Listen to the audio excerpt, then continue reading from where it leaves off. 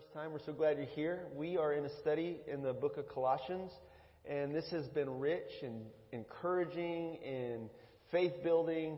And one of the reasons why we chose this particular book, just in starting off, is because there is a central theme about Christ and throughout the book of Colossians, that Christ is to be preeminent, that He's to be first, that He is to be central.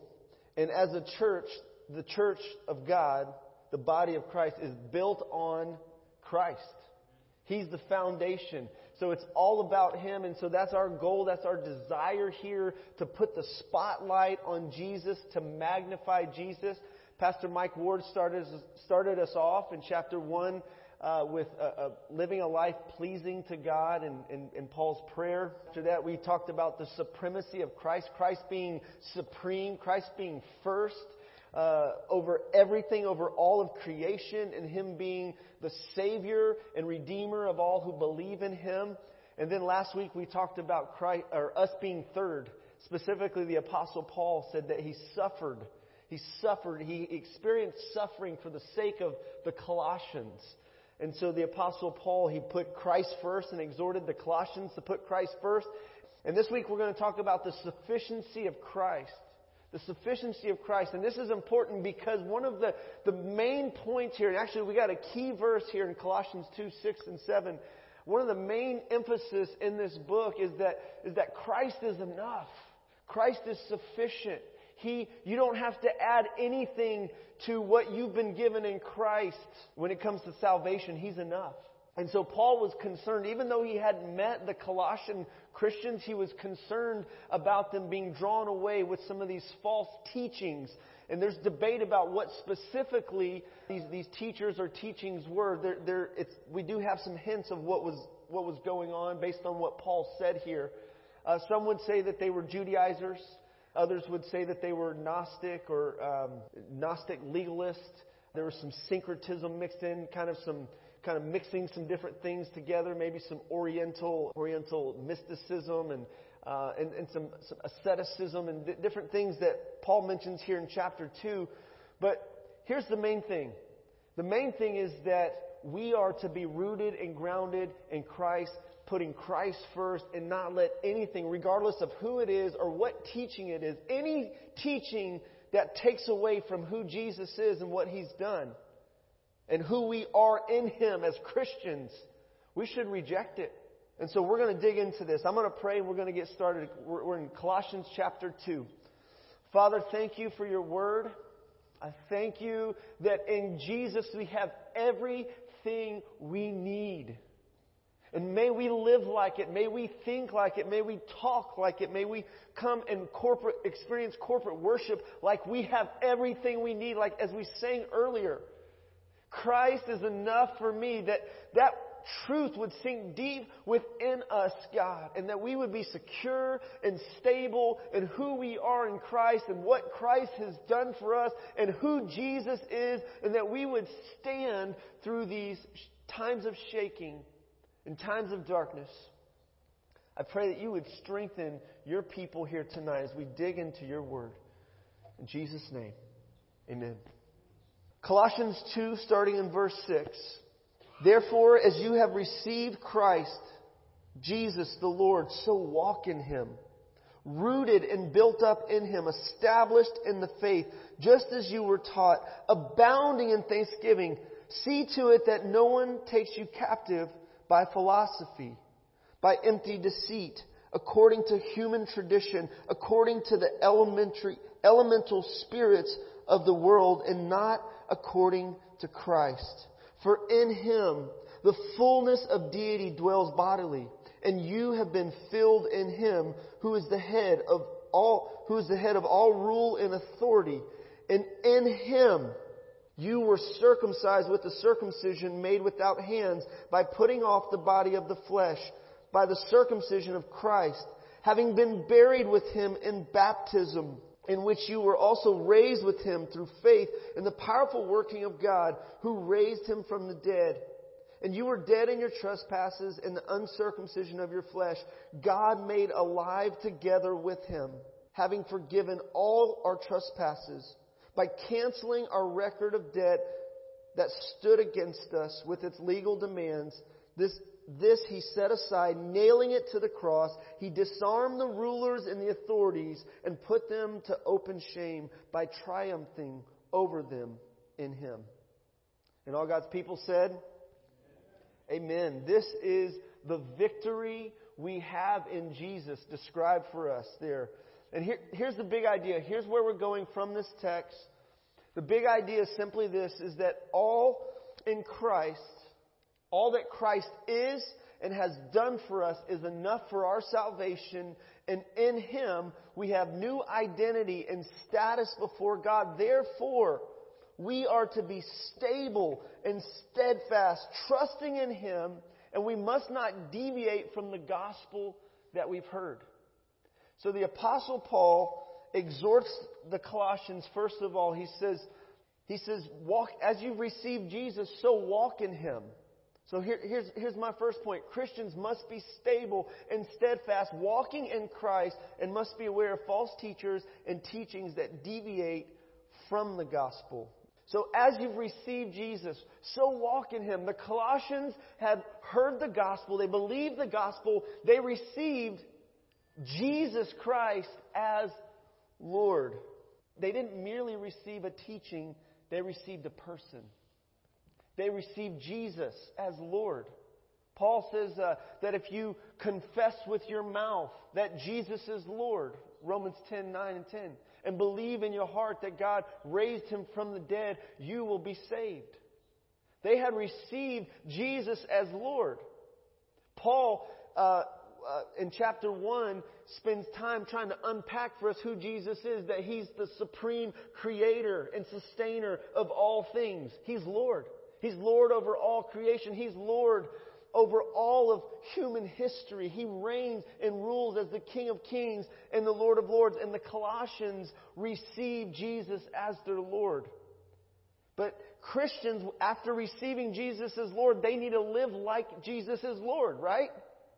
Jesus says, why do you call me Lord and you don't do the things that I say? So Christians should live like Jesus is Lord of their life, like Jesus has saved them and delivered them and rescued them out of the domain of darkness and transferred them into His kingdom.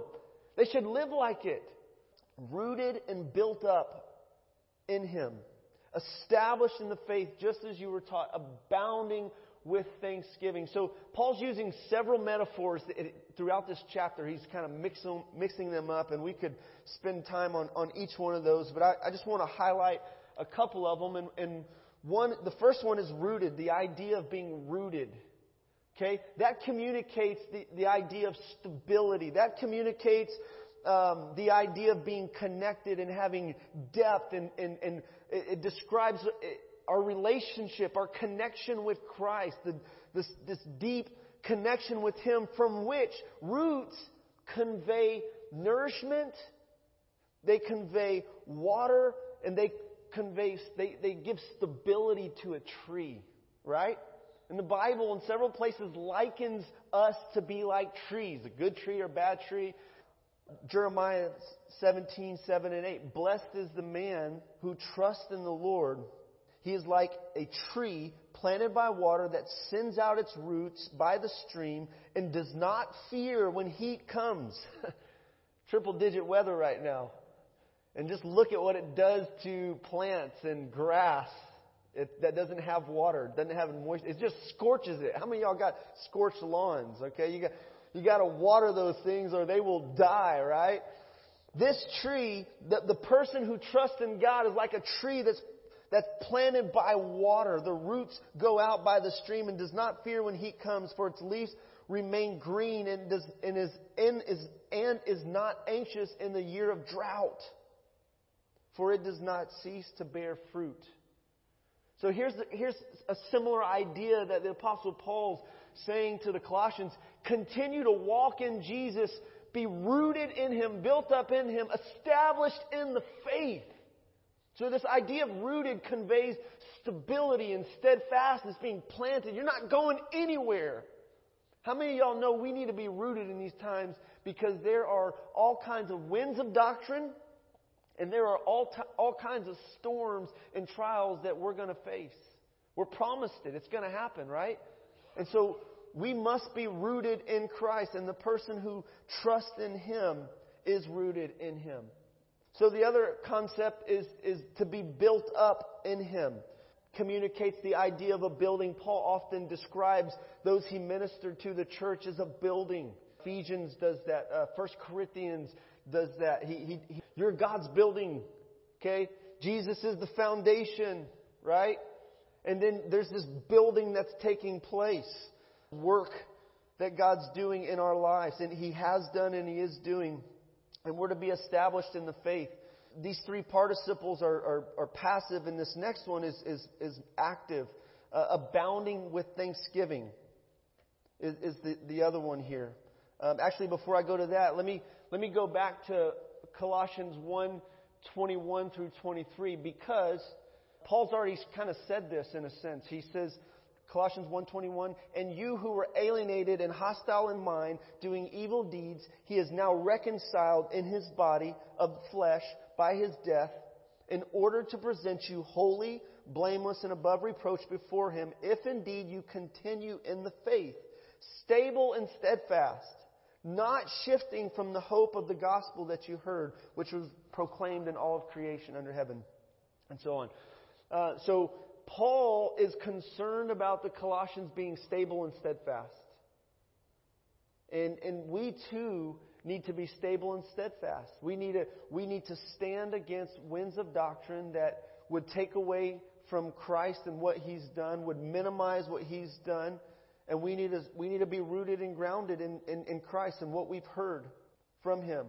And along with that, we need to be thankful. We need to let thanksgiving abound. If we're going to live like Jesus is enough, that Christ is sufficient, that we have sufficiency in Him, then we're going to abound with thanksgiving for all that we have. Versus thinking, if I just had this, or if I just did this, I'll be a gold member in God's family. I'll get the platinum membership and greater privileges in the family of God. There's no gold and platinum membership in the family of God. If you're in, and all the benefits and blessings are yours in Christ. Okay, you don't add to it by doing some religious things externally. Don't touch, don't taste, and so on, as Paul gets into it in the second part of this chapter. We have what we need in Jesus. He's enough. He's enough. What He's done on the cross is enough for our salvation. Who He's made us is enough. And so we're to be steadfast in that. We're to let that truth be solidified in our hearts that Christ is enough. That will help us be stable. That will help us be steadfast. That He's enough. He's purchased us. We belong to Him.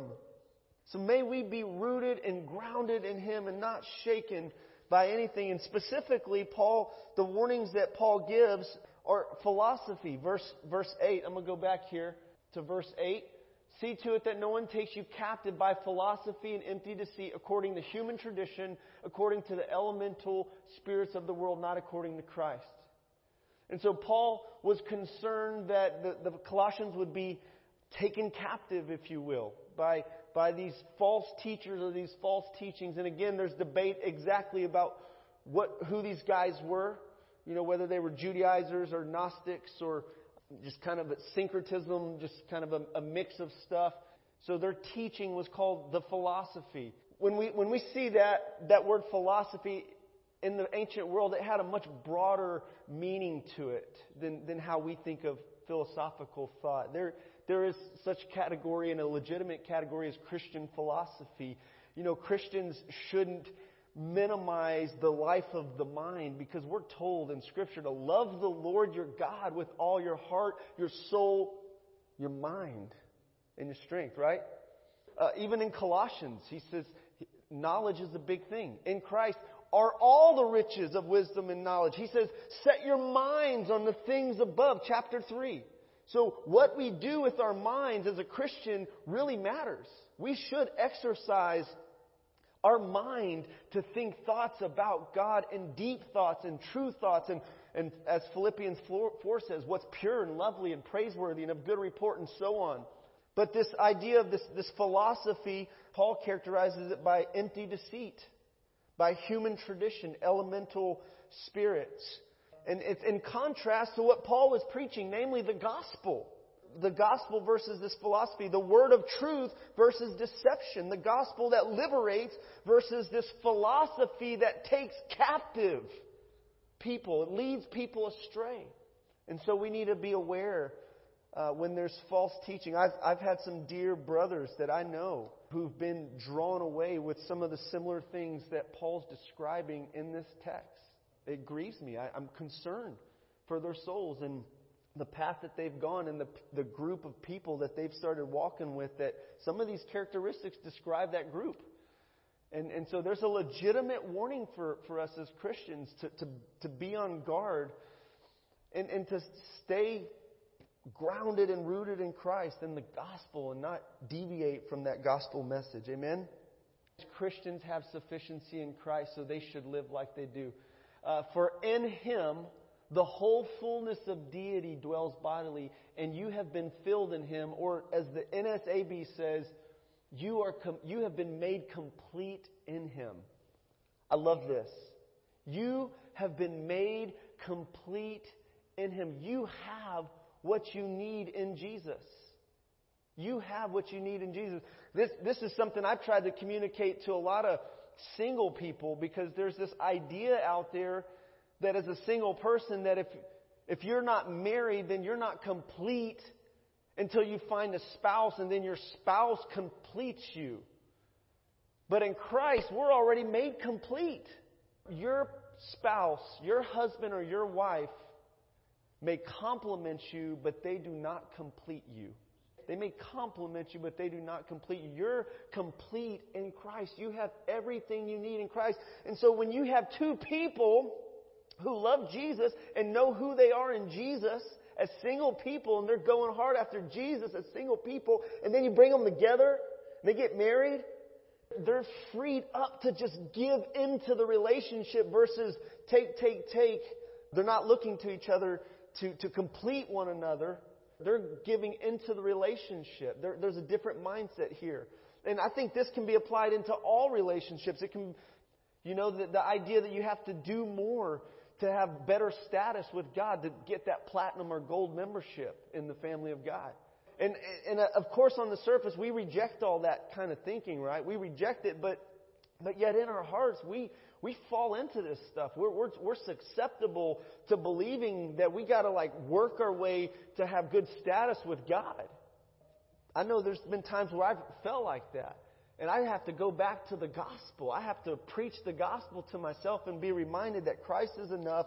What He has done is enough, that I am complete in Him. Any teaching that minimizes Jesus, who Jesus is, what He has done, and who we are in Him, guard against taking that in.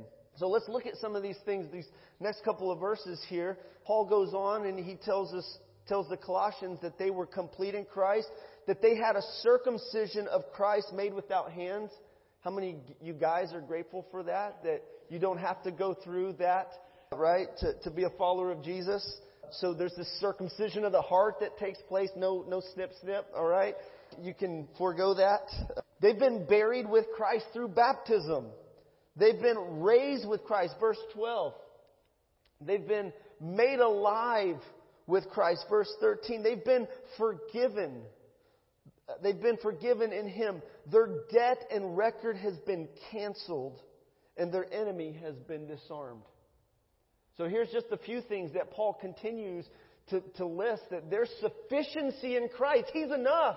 What He's done is enough. Who He is enough. And who He's made you is enough. Does that leave room for sanctification, though?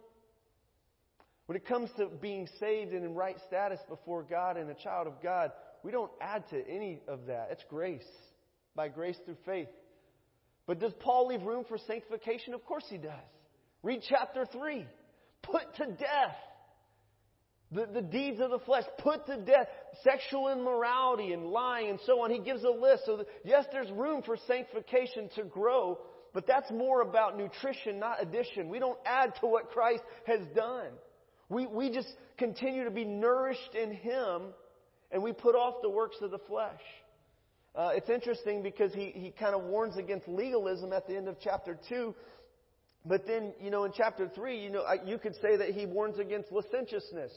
Because you're a Christian, you're forgiven, you're going to heaven, and you're in the family of God. It doesn't mean you just indulge your flesh. You put it to death, he says. So another thing to kind of look at is that he has disarmed the enemy. Verse 15. Look at verse 15 with me. It says, he has disarmed the rulers and authorities and put them to open shame by triumphing over him in him. When Paul talks about rulers and authorities, principalities, and so on, what's he talking about? Satanic spirits, demons, the devil, and his host, right? Has Christ overcome the enemy? Yes, he has. Okay. Now he has another prison epistle, Ephesians. And in Ephesians 6, he says we wrestle, right? For we wrestle not against flesh and blood, but against principalities, powers. And so how do we fit those two together? I think this is important because there is victory in Jesus. He has disarmed the enemy, and we stand in that victory. We fight from that victory. He's been overcome by the blood of Jesus. And we overcome now. Revelation 12 says, by the blood of the Lamb, the word of our testimony, and not loving our lives unto death. Christ has won. There's been a decisive blow to the enemy, and we stand in that victory. Yet we still have a battle. We still have a wrestle. There's a tendency in the body of Christ to either make too much of the enemy and kind of get this mindset that there's a demon behind every bush and be superstitious about certain things and making too much of the enemy and the powers of darkness. There's also another side in the body of Christ where they just completely ignore the fact that there is a spiritual realm and there's a battle going on that we're to engage in and fight. We're to pray. We're to proclaim the word. We're to stand. We're to recognize that there's plans and schemes against us and our family and against our community and the city and this world. And we're to stand and fight, right? So we don't want to fall on either extreme, right? We don't want to be superstitious and over-focused and preoccupied with demons and the spiritual realm. Christ rules over them. He's Lord. He's supreme. He's King of kings. He reigns. He's disarmed them. There is victory for us in Jesus. But yet we don't want to ignore them, okay, and act like they're not there. We have a responsibility to be strong in the Lord, to stand in Him, to be strong in Him in the power of His might, and engage and put on the whole armor of God. Ephesians 6. So that's another sermon. But I just wanted to hit on that because we fight in that victory. And a part of that victory that we stand in is that the debt record against us has been canceled, as we sang tonight in that song. Thank you, Kevin, and worship team for leading us in that song. The debt record has been canceled. So the accuser doesn't have ammunition to accuse us with anymore because of the blood of Jesus, right? So we overcome. We don't have to walk around with guilty consciences and under shame and guilt and condemnation, listening to the accuser of the brethren. We can walk in victory and freedom and grace because we have found mercy and grace in Christ. Amen. Let's stand in that. So one of the consistent themes throughout the book of Colossians is this idea of being in Christ. And I'm just going to read some of these. We've already looked at some of them in the text. That in Him, in whom we have redemption. In Him all things were created. In Him all the fullness of God was pleased to dwell. Reconciled in His body of flesh. In whom are hidden all the treasures of wisdom and knowledge. Walk in Him, rooted and built up in Him. In Him all the fullness of deity dwells bodily. You are filled in Him, or complete in Him. You were circumcised in Him. In Him you were raised up, triumphing over them in Him. And there's a few others in there. So in Christ we have sufficiency, saints. We have all that we need in Jesus. So we should live like it. Amen? Actually, so some of the application that Paul gives after that, he says, therefore, okay, that's what therefore is based on what he's already said. Therefore, let no one pass judgment on you in questions of food and drink with regard to a festival or new moon or a Sabbath. These things are a shadow of things to come, but the substance belongs to Christ. Let no one disqualify you. Let no one disqualify you insisting on asceticism or worship of angels, going into detail about visions, puffed up without reason by his sensuous mind, not holding fast to the head, from whom the whole body is nourished and knit together through its joints and ligaments, grows with a growth that is from God. And so here's some application for us. Don't let anybody pass judgment on you. Don't let anybody disqualify you and count you as invalid because you're not participating in Jewish practices. You know, the Sabbath, the feast. And then there's some other things in there. Asceticism and worship of angels. Verse 20. If with Christ you died to the elemental spirits of the world, why, as if you were still in the world, still alive in the world, do you submit to regulations? Do not touch, do not taste, do not handle, do not taste, do not touch, referring to things that all perish as they are used, according to human precepts and teachings. These have indeed an appearance of wisdom in promoting self-made religion and asceticism and severity to the body, but they are of no value in stopping the indulgence of the flesh. So there's our application. Don't let anybody judge you. Don't let anybody disqualify you. Don't submit yourself to unbiblical regulations and rules that men conjure up to put a yoke on you. Live like Christ is enough. Think like, speak like, live like Christ is enough. Be secure in who you are in Jesus.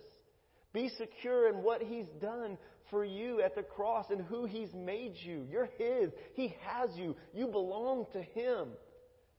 He's holding you in His grip of grace. And don't let anybody draw you away. Stand fast in the gospel. And lead others into this truth. Point others to the gospel. Let's be a gospel-centered church. Let's be a Christ-centered church, rooted and grounded in Him, helping others get grounded and built up and steadfast in Him so that they're not thrown around by every wind of doctrine. Remember back in chapter 1, Paul, one of his goals and his aims for the Colossians and for every person, he said, Him we proclaim, warning every man, teaching every man, that we might present everyone mature in Christ. He wanted the Christians to become mature, solid, not thrown around like little children by everything somebody says, by every wind of doctrine.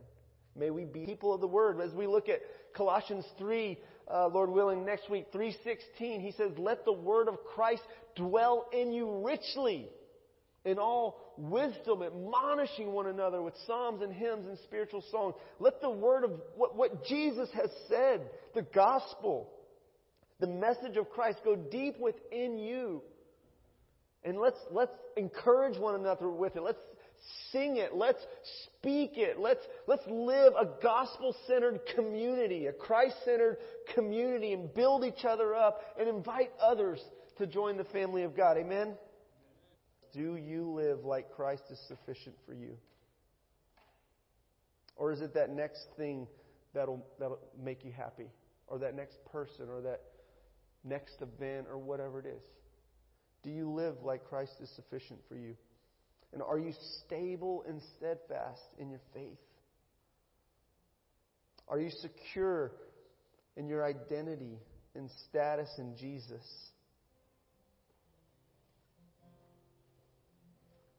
The smile of God is on us in Jesus. We have the smile of God on us in Christ. Amen? So God, I pray that you would do your deep work in our hearts, in our lives, and that we would be filled with grace here, that we would be centered on the gospel and on Christ, That Jesus would be our greatest joy, our greatest delight. The one in whom we trust, the one in whom we look to and run to, and that we would help this community to look to Jesus, to run to Jesus, to find refuge in Him, and sufficiency in Him, salvation in Him. If you want prayer, you're welcome to come up. We'll be praying for anybody